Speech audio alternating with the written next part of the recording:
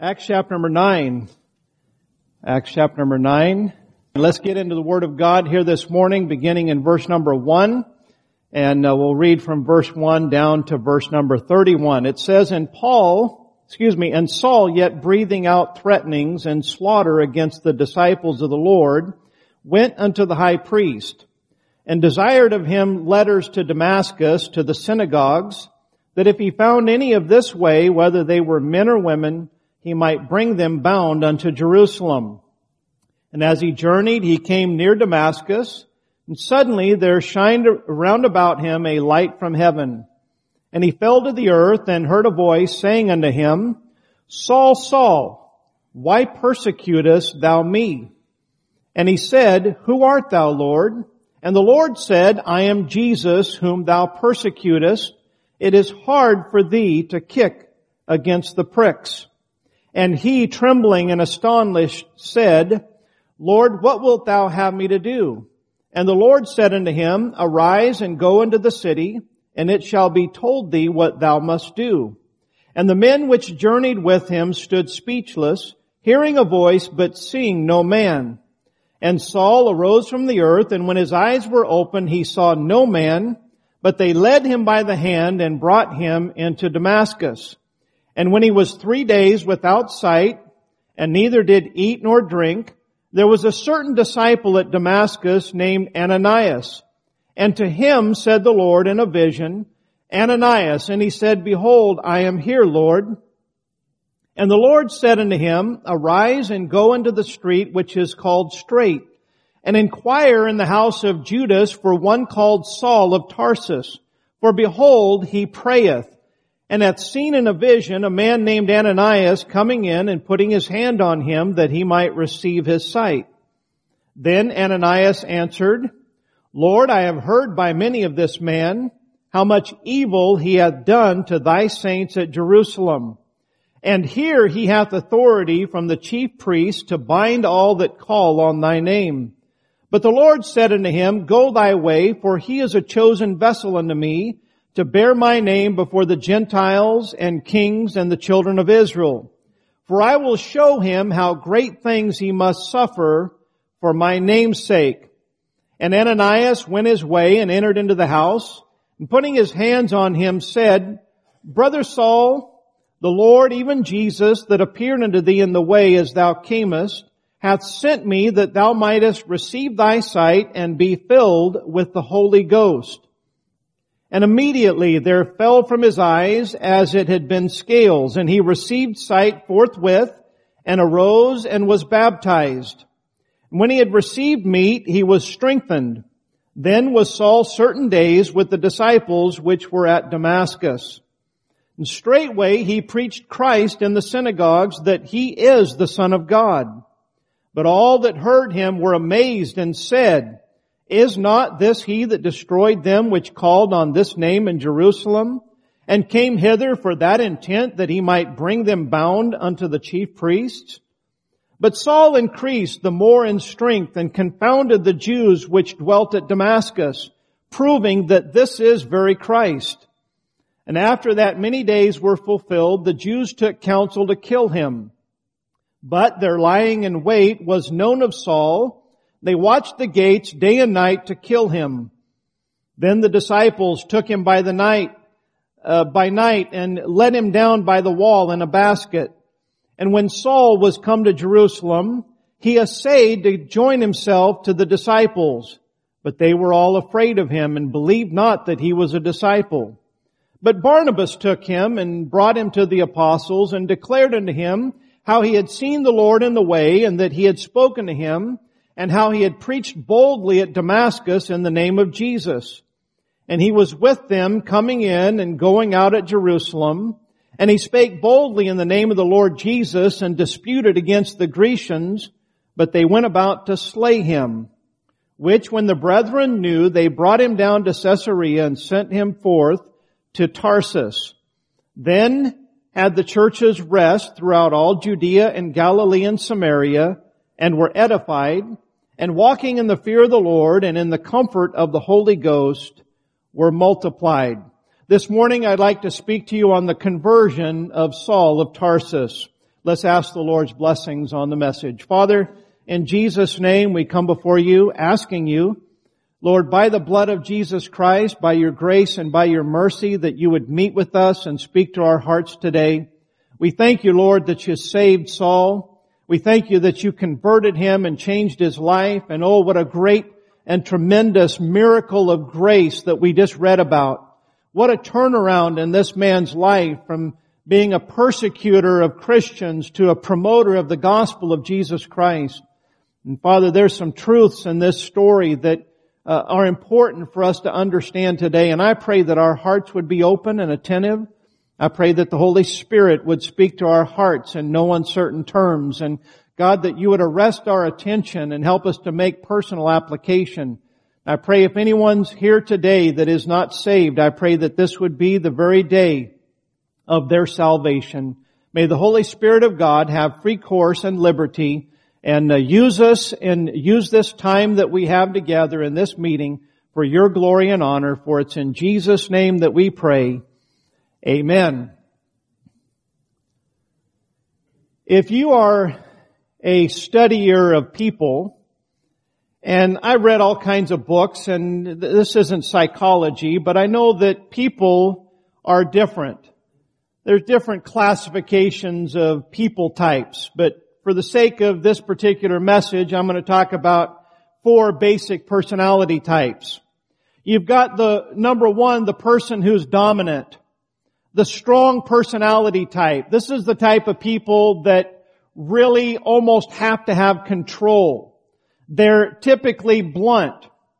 More often than not, they're people that are very quick to make judgments, very confident, very assured that they're doing the right thing. The second kind of people are what I'll call the people. That's the kind of people that just like being around people. They're animated, they're friendly, they're fun, they're optimistic. We would say that they're the life of the party people. Thirdly, there's people that are just simply steady. Steady people. They're dependable. They're predictable. They're comfortable, because that's just who they are. And then fourthly, you have the detail people. That's the people that pay attention to the particulars and the details. They do things right. We'd also maybe classify them as perfectionists. I'm sure that as I've talked about these types of people, every single one of you have thought for a moment, I wonder what kind of people that I am. Maybe you've thought about, I recognize that one. Maybe you've nudged your spouse, or maybe you've thought about one of your children. Maybe you've thought about your mom or your dad, whoever the case may be. But I know that most of us are kind of a complex combination of all of these types of people. I heard of the story of back in King Arthur's day that King Arthur had imprisoned 4 different men that were all each of these personality types, and it was determined that they all needed to be executed. And so they brought out to the executioner the dominant person. They lay him underneath the guillotine, and the order was given, and the guillotine begins to slide down, and just before it gets to the neck of the dominant person, it stops. And so they think, wow, this must be fate. God must have rescued this man. And so they as they're releasing him and letting him go, he yells out, he says, "I told you I was innocent." Then they bring in the people person. And the same thing happens to him. Guillotine comes down, it stops. And so they release him. And he declares to the crowd, he says, "I'm free. Let's celebrate." Then they bring in the steady person. Once again, same thing happens. Guillotine stops short, they release him, and he says, "I don't blame you. You were just doing your job." And then they bring in the detail person. Same thing happens. They release him, he gets done, and he says, I think I know how this can be fixed.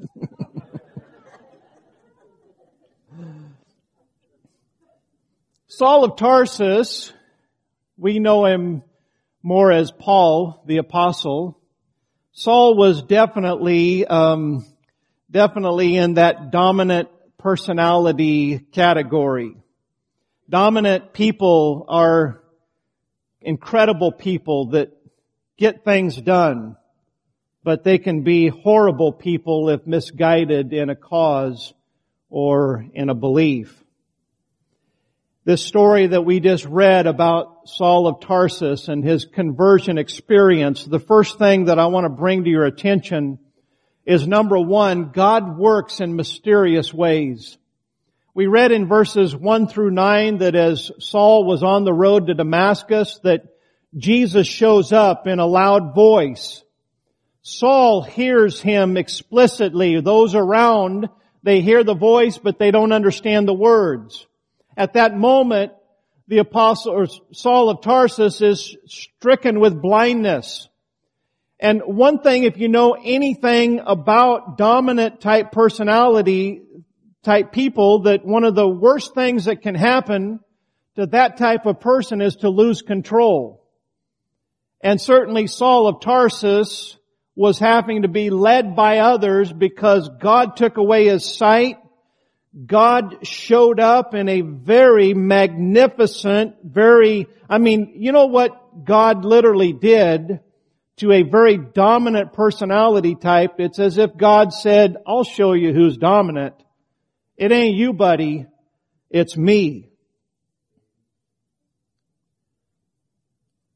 I guarantee you that Paul's dominant personality, in fact, as I mentioned a minute ago, every single one of us are this complex combination of personalities. I know for me personally, one circumstance in life will bring out one part of my personality and another circumstance in life will bring out a totally different.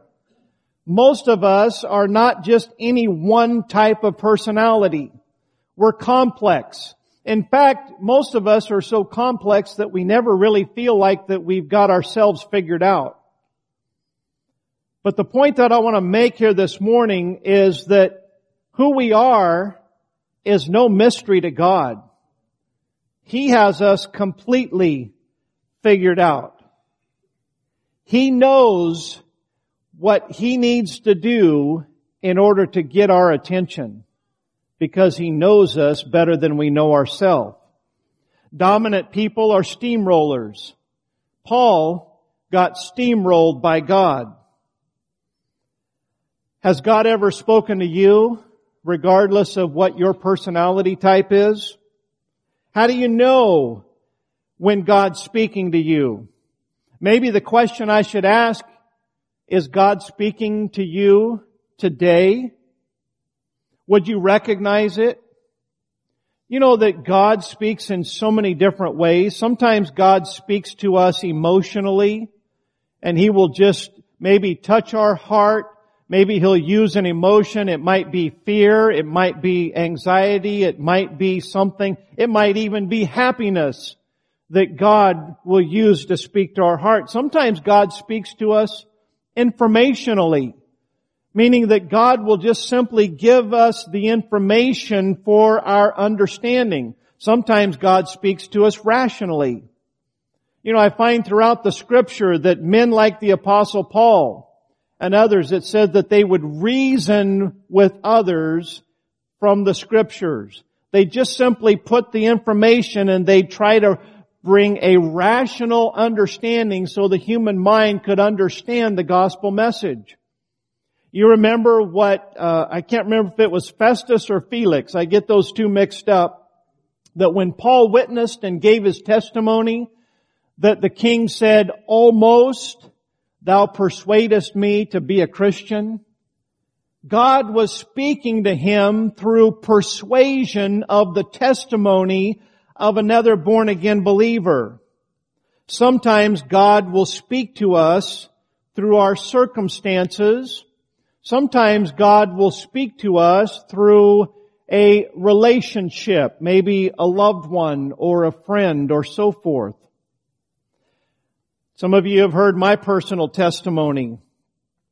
I can remember when God was speaking to me as a sophomore in high school, when I had departed from walking with the Lord and started going out, and pursuing the things of this world. I hadn't gotten deep into sin as of yet, but that was the direction that I was heading. And I remember that early on how that God would speak to me, and boy, I would feel guilty and empty just knowing that even though the path that I was choosing had some exhilaration in it, some excitement, that God was somehow invisibly trying to lead me away from that. I remember when I had a wreck. I wrecked my sister's car 1 week after I got my driver's license.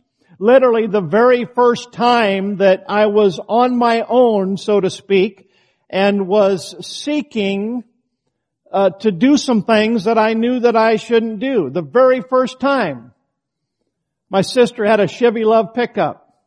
Me and a casual friend, guy that I didn't know that well, but we went to school together. Very first party that I ever went to, we got in the front of that Chevy Love pickup, and 2 other people got in the front of it with us. We were going down to the river to a place that we had heard that they would sell to minors. And so we were heading down to the river. About the second curve that we hit, I hit it too fast, back end spun around, and that truck rolled 3 times. Fortunately, nobody got hurt, not seriously. I looked up at this was January, right after my birthday when I got my license. I looked up and the stuffing was coming out of the coat that I was wearing, and I reached my hand in there and pulled it out, and it was covered in blood. Got home later that night, and I had just a killer headache. My mother is doctoring up my shoulder, and she looks at me and she says, "Son, I think the Lord's trying to get your attention." And I bowed my head and I said, "I know, Mom. I know." And I knew it. I knew it beyond any shadow of a doubt. I wasn't telling her what she wanted to hear. I already had some sense in my heart that God was doing something to stop me from going the direction that I was headed. Unfortunately, in my stubbornness and thick-headedness, I continued to go in that direction. And throughout the next 3 or 4 years, there were times when God would speak. Most of you have heard my testimony, how that right after I graduated from high school, that I was planning on doing some things, and God was convicting me. And I went up to my nephew and I said, "If I find one more thing that you've done," I said, "you're going to get it." And I said, "Do you know why?" And he said, "No." I said, "'Cause you know better." I'm telling you what, God spoke to me about as loud as you could be spoken to without actually hearing anything in your ear. Because when those words came out of my mouth, "You know better," the Holy Spirit said, "Son, you know better." And I went and did what I was planning on doing that night, and ended up in jail that night. And because I didn't listen. I can remember many times of just being miserable in my conscience. I can remember even now when I'm not walking close to the Lord or not doing the things that I know that I'm supposed to do. There's always this kind of nagging sense that's just always there in the back of my mind. And you know what that is, folks? That's God speaking. You say, "Well, I don't hear God speaking." You need to get close to God. Listen, I don't ever want to get to the point of my life where there's not that nagging voice that's speaking to me. That is dangerous territory. I've had times where I ignored that voice. And God would take me behind the woodshed. And I'd be thinking, "Oh, I wish I would have listened to your voice." Can I say to you here this morning that before God spanks, He always speaks? How do we know? In the Bible, He spoke to Elijah in a still small voice. We find that He spoke to Job out of the whirlwind. He spoke to Moses out of a burning bush. To many kings, He would speak to them through a prophet or through a priest. Listen, whatever the case may be, God speaks different times in different ways, but please understand that God does speak, and the way that He works is often in mysterious ways.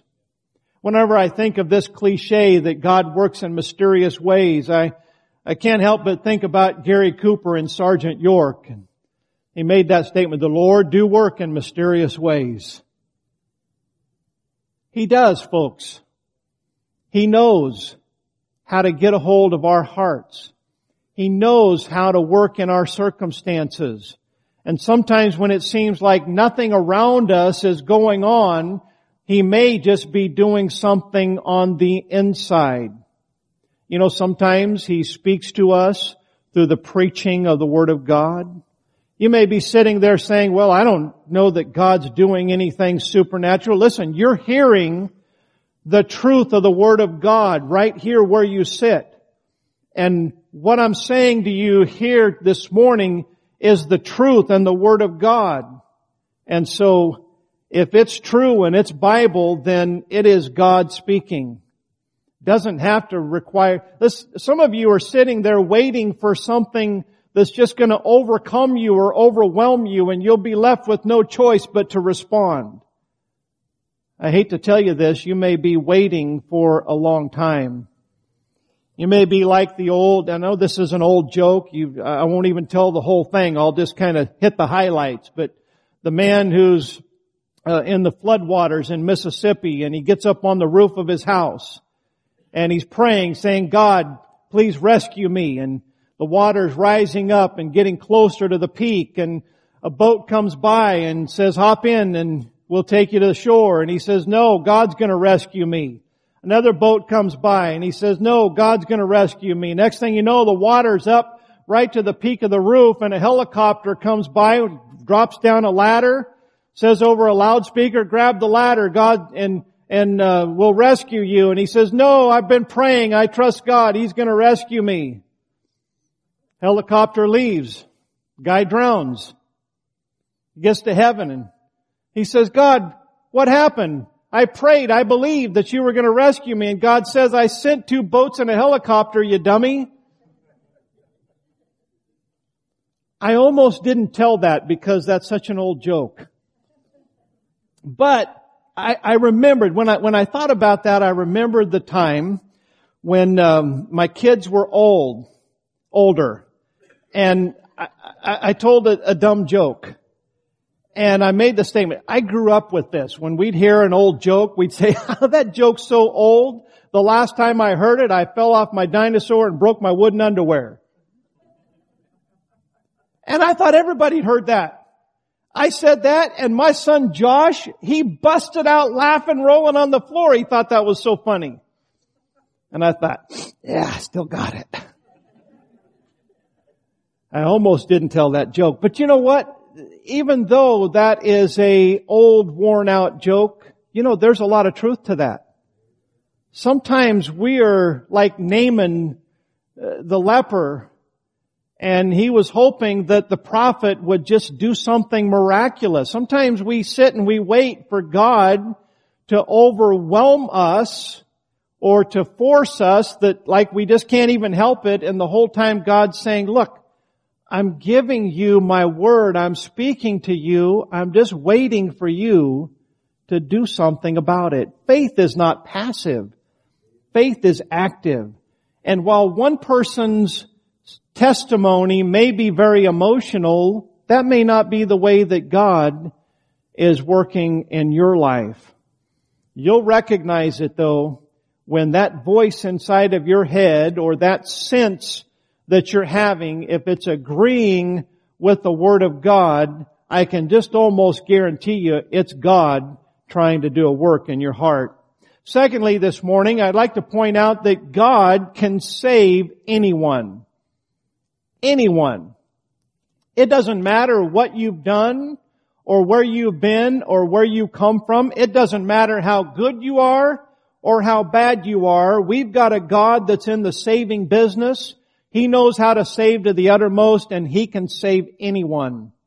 Paul told Timothy in 1 Timothy 1 verse number 15, he said, this is a faithful saying and worthy of all acceptation, that Christ Jesus came into the world to save sinners, of whom I am chief.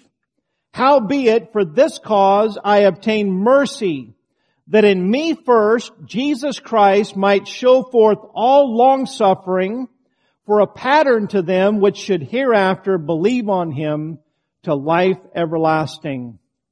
I'm telling you what, if God could save the Apostle Paul, He can save you. If He can save Paul, Paul says God just showed a pattern. God proved to each and every one of us that no matter what we've done, you cannot go too far in sin, but what God can't save you. Now the danger is not that God can't save you or that God doesn't want to save you. But I will say this, that the further that we go into sin, and every time that we ignore God speaking to us, something happens to the human heart. It just gets a little harder and a little harder. And while God's voice may be speaking, I know I mentioned this, some of you know that I wear hearing aids part-time. I don't wear them all the time, just when my wife makes me. I don't wear them here in the pulpit because it distracts me. But I have to have help because I can't always hear. If there's a lot of background noise, then I can't hear things clearly. My hearing aid has a setting I can change on my phone. It's got like Bluetooth capabilities. And when I'm going down the road on the interstate, if I have it on its normal setting, all of the road noises and everything are magnified. And it's literally going down the road and you can just hear this. So I'll hand my phone to my wife and I'll say, here, change my setting. And she'll change it from auto to, there's a cafe setting, like a restaurant. And as soon as she changes that setting, I'm like, oh, wow. It just blocks out all of that ambient noise, and it's like, wow, that's so refreshing. I can hear things crisp and clear now. I think there's a lot of people that God's speaking, but you don't hear His voice because you've got all of this ambient background noise that you never will be still. You never will allow your mind to be quiet and to listen and to think and to respond to what God's trying to say. I think there's other people that the noise is drowned out. There's others that have maybe that hearing just gets less and less until the sound's still there, God's still speaking, but it's just not registering in the spiritual ears that need to be hearing. God still wants to work. God still wants to save you. God still can save you, but it's dangerous territory when our ears get so dull of hearing that we cannot hear His voice. You may be saying, preacher, how will I know? All I'll say to you here this morning is, boy, I wouldn't risk it. If God is speaking to your heart today, I can't guarantee you that He'll speak tomorrow. You need to respond. You need to take that serious, and you need to take that as an urgent matter. Notice that Paul says here that Christ Jesus came into the world to save sinners. If you're sitting there thinking that, oh, I'm so glad that God came to save those sinners, you're not thinking right, because the Bible says that all have sinned and come short of the glory of God. Jesus will save every sinner, and every sinner needs to be saved. It doesn't matter if you're a big sinner or a little sinner or a medium sinner. It only takes one sin to put a soul into an eternal hell that was prepared for the devil and his angels.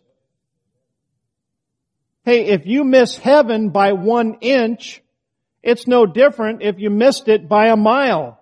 You still missed it. And thank God, I hope you're a good person. If you're a good person, you're going to enjoy this short time in this life a whole lot more than somebody that's going out and causing mischief and getting into trouble and having to suffer all the consequences. But even at that, when it's all said and done, if you live to be 70, 80, or 90 years of age, you're still going to die and go off into eternity. And the only way you can be saved is to come to the realization, to look in the mirror of your heart and say, God, I'm a sinner and I need to be saved. You think that, if you really think that you're that good of a person, then you know what? You're not a candidate for salvation. Christ Jesus came into this world to save sinners. If I have to convince you that you're a sinner, you're probably never going to be convinced. But if you'll be honest with yourself, you'll realize that, yep, I have sinned and come short of the glory of God. You may be sitting here thinking, well, I've sinned too much. Listen, God saved the chiefest of sinners. If He can save the chief, He can save all of us little Indians. Amen? Thank God for that. That God has given us an example, and God has made it clear that He can save anyone. The next point is a matter of practical understanding, and that is this. Self-protection can cloud our faith. Self-protection can cloud our faith. Every one of us is at least slightly self-protective. Some people are excessively self-protective. I mean, you would think that they have to go through life wrapped in bubble wrap. Don't take any chances. I mean, make sure that everything is as safe and possibly secure as that we can make it. There's nothing wrong with a realistic amount of self-protection. Remember the slogan? I can't even remember who it was. Might have been Nike or somebody that said no fear. Whenever I'd see no fear, I'd think no brains. But there's good kind of fear and there's bad kind of fear. And this self-protective mentality can certainly cloud our faith. We read here in the story that the Apostle Paul, he gets converted, and many of the disciples, in their self-protective mentality, they were having a hard time accepting the Apostle Paul or Saul of Tarsus as being a disciple. You know what? I'll cut him some slack. I think I'd probably have a hard time with that as well, wouldn't you?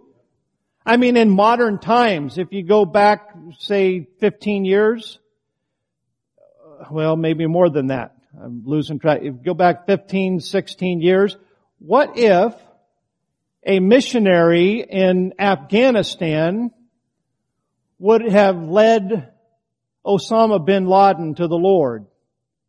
And he would all of a sudden become a preacher of the gospel of Jesus Christ. Now I guarantee you, just like the Apostle Paul, all of his brotherhood would be trying to kill him. But can you imagine if he came back to the States and was going around to churches, and if we got a call here, oh, this is Brother bin Laden, and I'd like to come by and give my testimony and tell what God has done. I'm looking at your expressions, and I think that we can all appreciate the fact that, I don't know about that. So some of this is realistic. But at the same token, let me say this to you, that giving the benefit of the doubt is not imprudent as long as it is implemented with some patience. I have a saying that I use all the time, and it's simply this: well, time will tell. Not everybody is what they appear to be, and not everybody tells the truth. And it seems like this day and age that we live in, the truth and just plain old brutal honesty has become something that's antiquated. I mean, you talk about people who live with guile, tell you what you want to hear, pretend to be something that they're not. It's common everywhere that we look. Sadly, it's very common in churches. And so I understand that many people are not what they appear to be. But giving people the benefit of the doubt is not imprudent. Once again, let me say it, as long as we exercise that with patience. Now I'm going to give you 3 passages of Scripture that will hopefully help you out with your discernment of this particular issue. Proverbs 14 and verse number 15 says, "The simple believeth every word, but the prudent man looketh well to his going." That means that to be prudent, we need to be careful that we don't necessarily believe every word. I would say you need to be prudent when you watch the news. Very prudent. Because what you hear is seldom the truth. And they may be finding something truthful about what they're saying, but their motive and what they're trying to get you to feel or believe may be something that isn't the way that it was. Proverbs 22 verse number 3 says, "A prudent man foreseeth the evil and hideth himself, but the simple pass on and are punished." What does it mean to be simple? Well, the Bible says that Christians are supposed to be simple, so they're supposed to be wise concerning that which is good. We're supposed to be simple concerning that which is evil. So to be simple means that doesn't mean that we're foolish or stupid. It doesn't mean we're idiots. It means that we're simply not yet informed. We don't have all of the facts.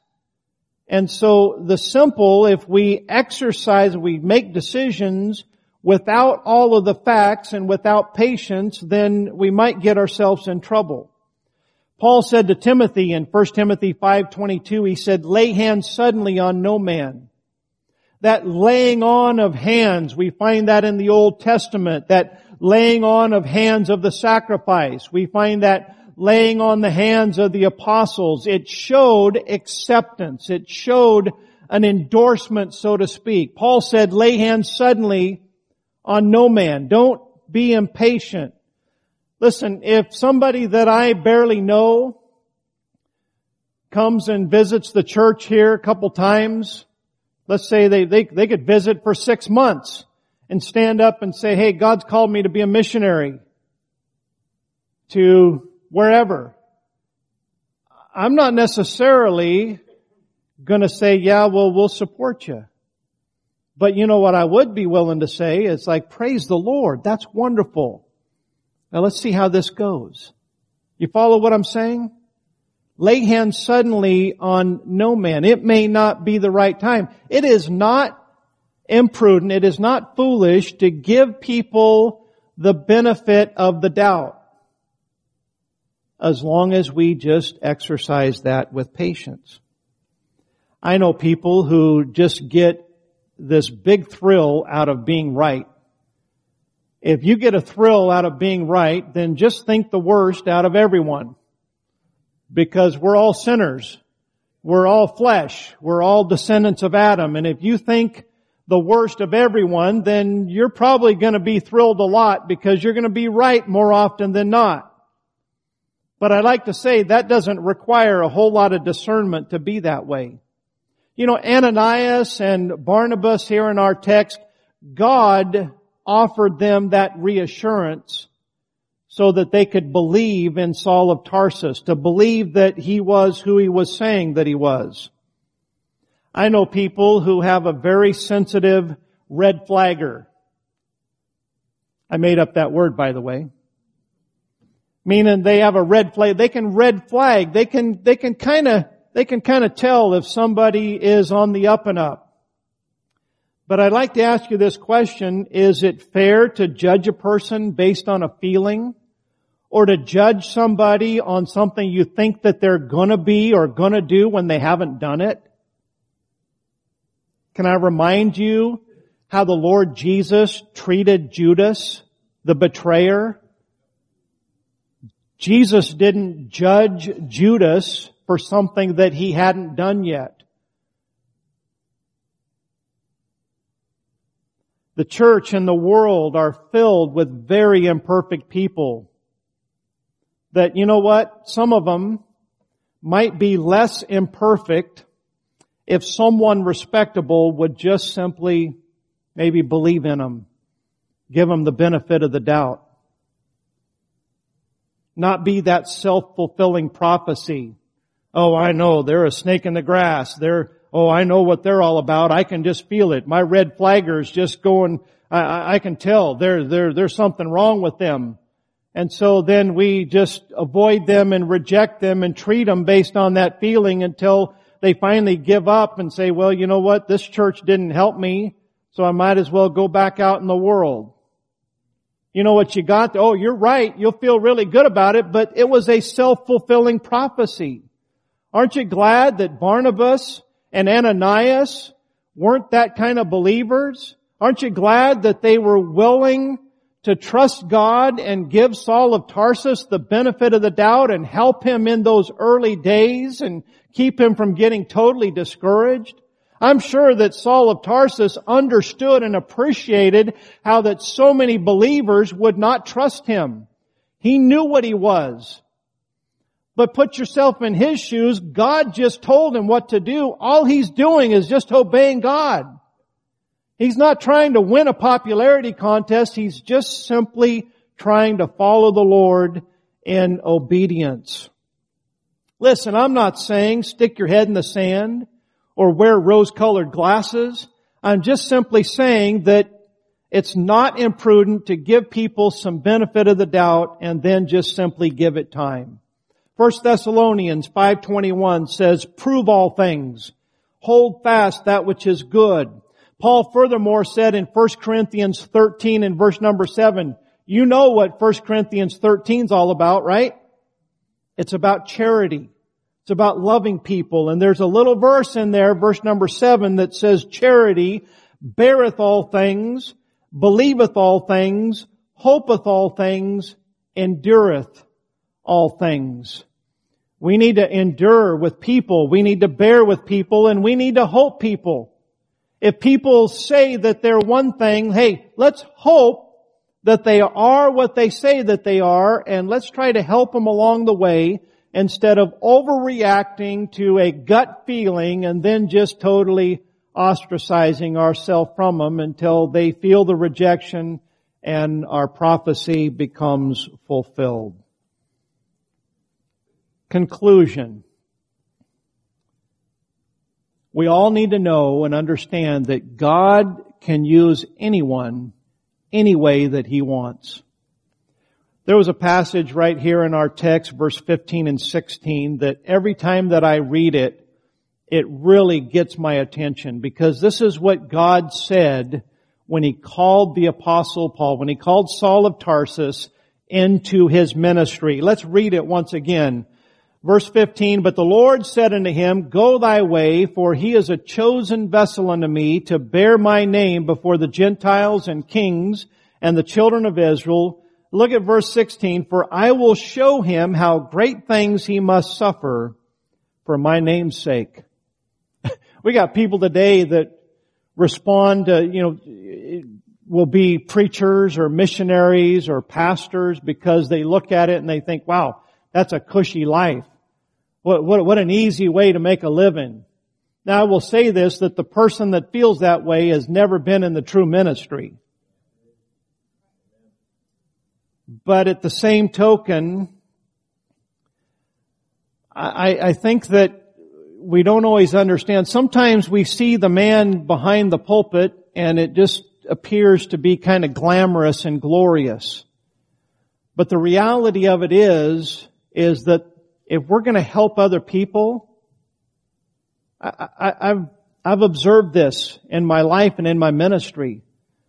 Sometimes God has to beat the stuffing out of us to get us where we can actually be a help and a blessing to other people. You want to serve God? Saul of Tarsus here, he said, Lord, what wilt thou have me to do? His will was surrendered. But God had to show him how great things that he would have to suffer in order to glorify God's name. Hey, if I gave that as an invitation, hey, how many of you would like to come forward and present yourself for suffering so that you can glorify the name of God? I know what you do. I think I'll just stay where I'm at. I think I'll just do what I've always done. Not respond until That was a joke. Hey, God knows what He's doing. He can use anyone, any way that He wants. I think about what Paul told Timothy, 2 Timothy 2, verse 20. He said, in a great house there are not only vessels of gold and of silver, but also of wood and of earth, some to honor, some to dishonor.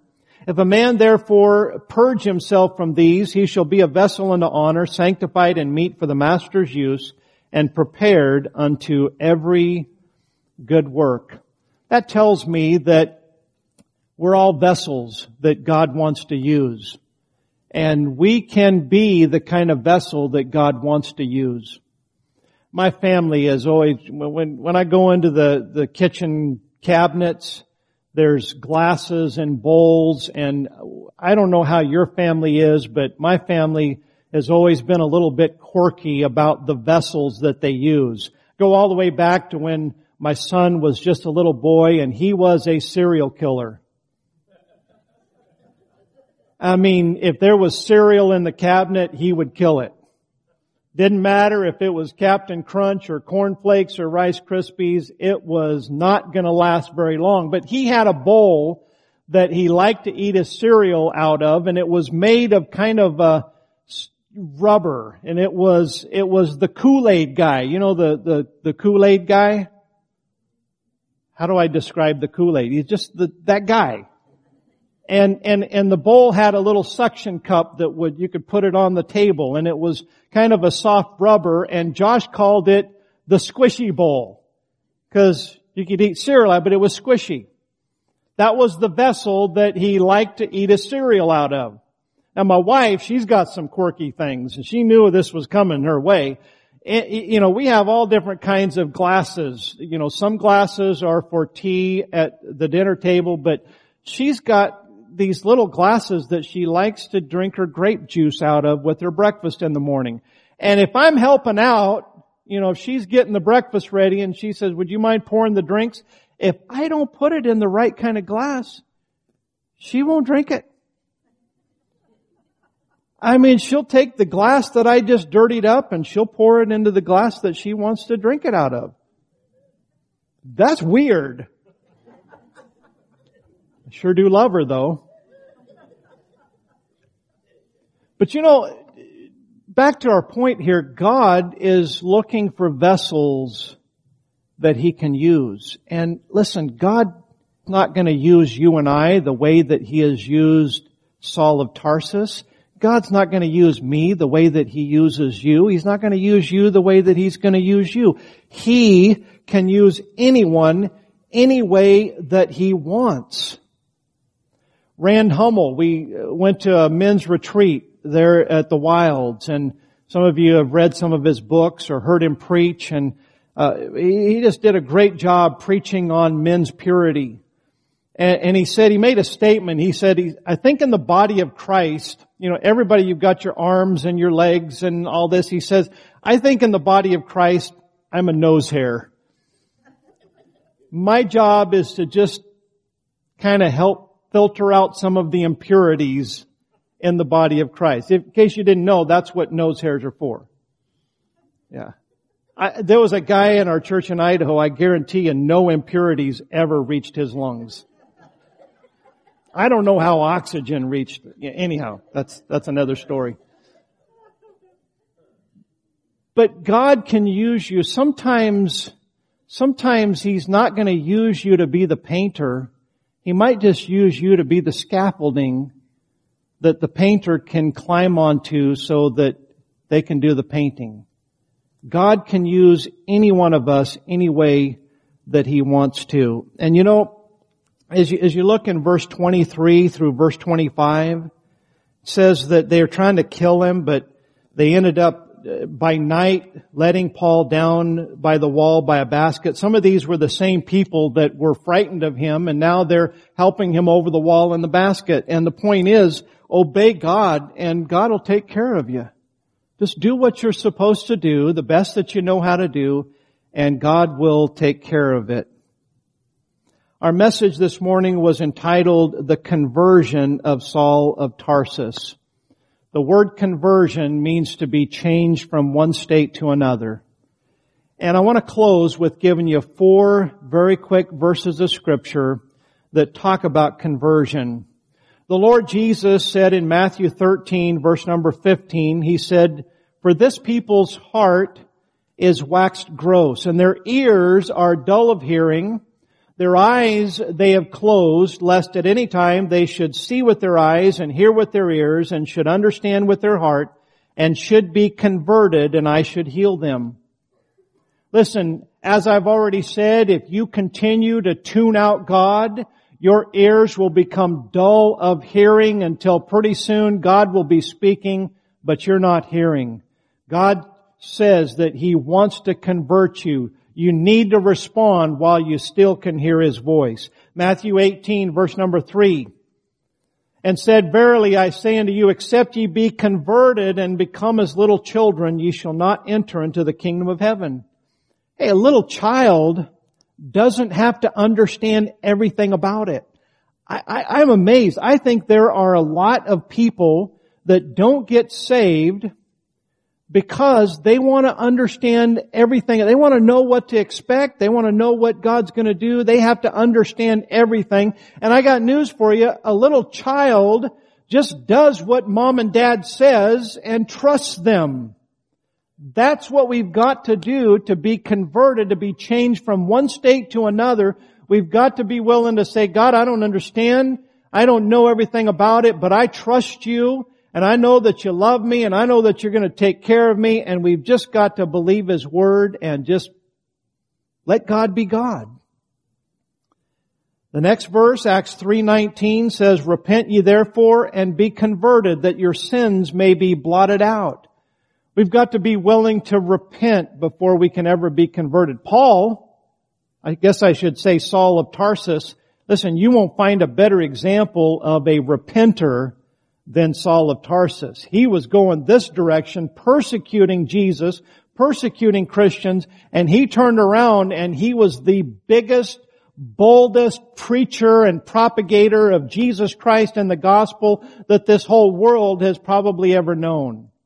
He turned, he repented.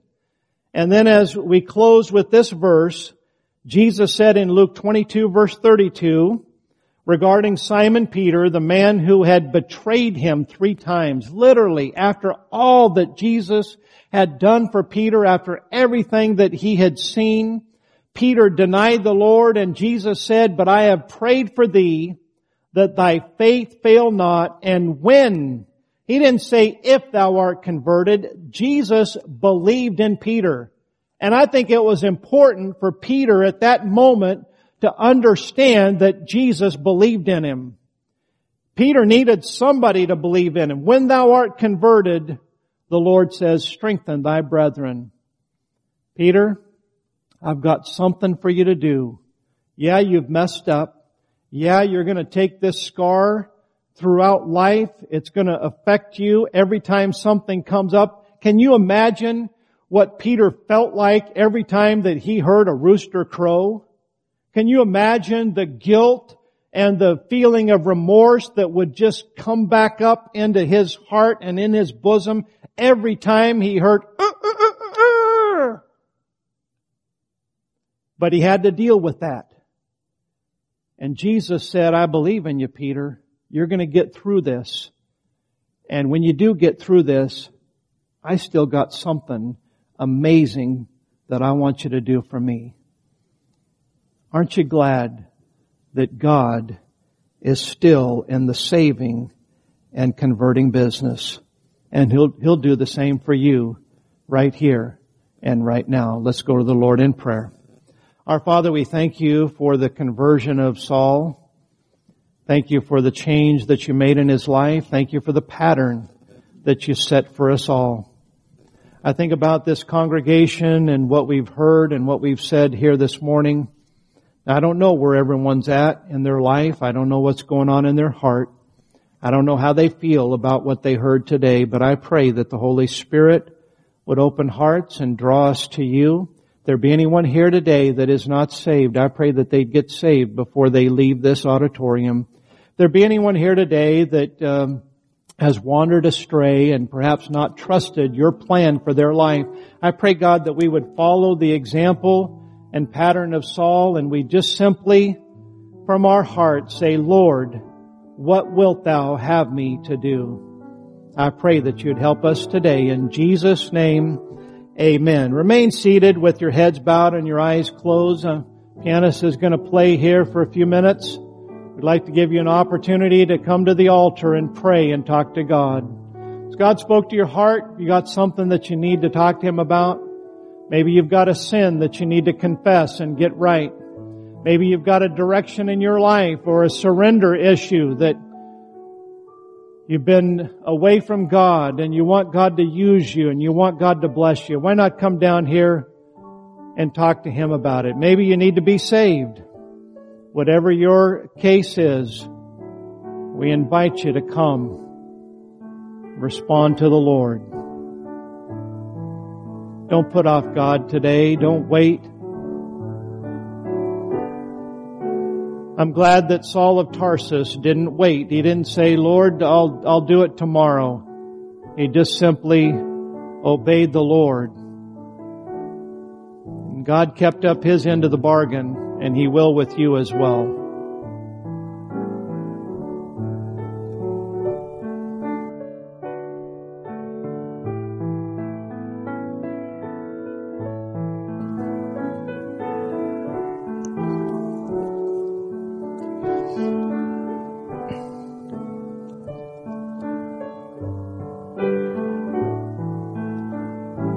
Stand and get a hymnal, hymn number 308. As we sing this song, the altar's still open. Hymn number 308, I Surrender All. Think about it as we sing it. Do what God has told you to do.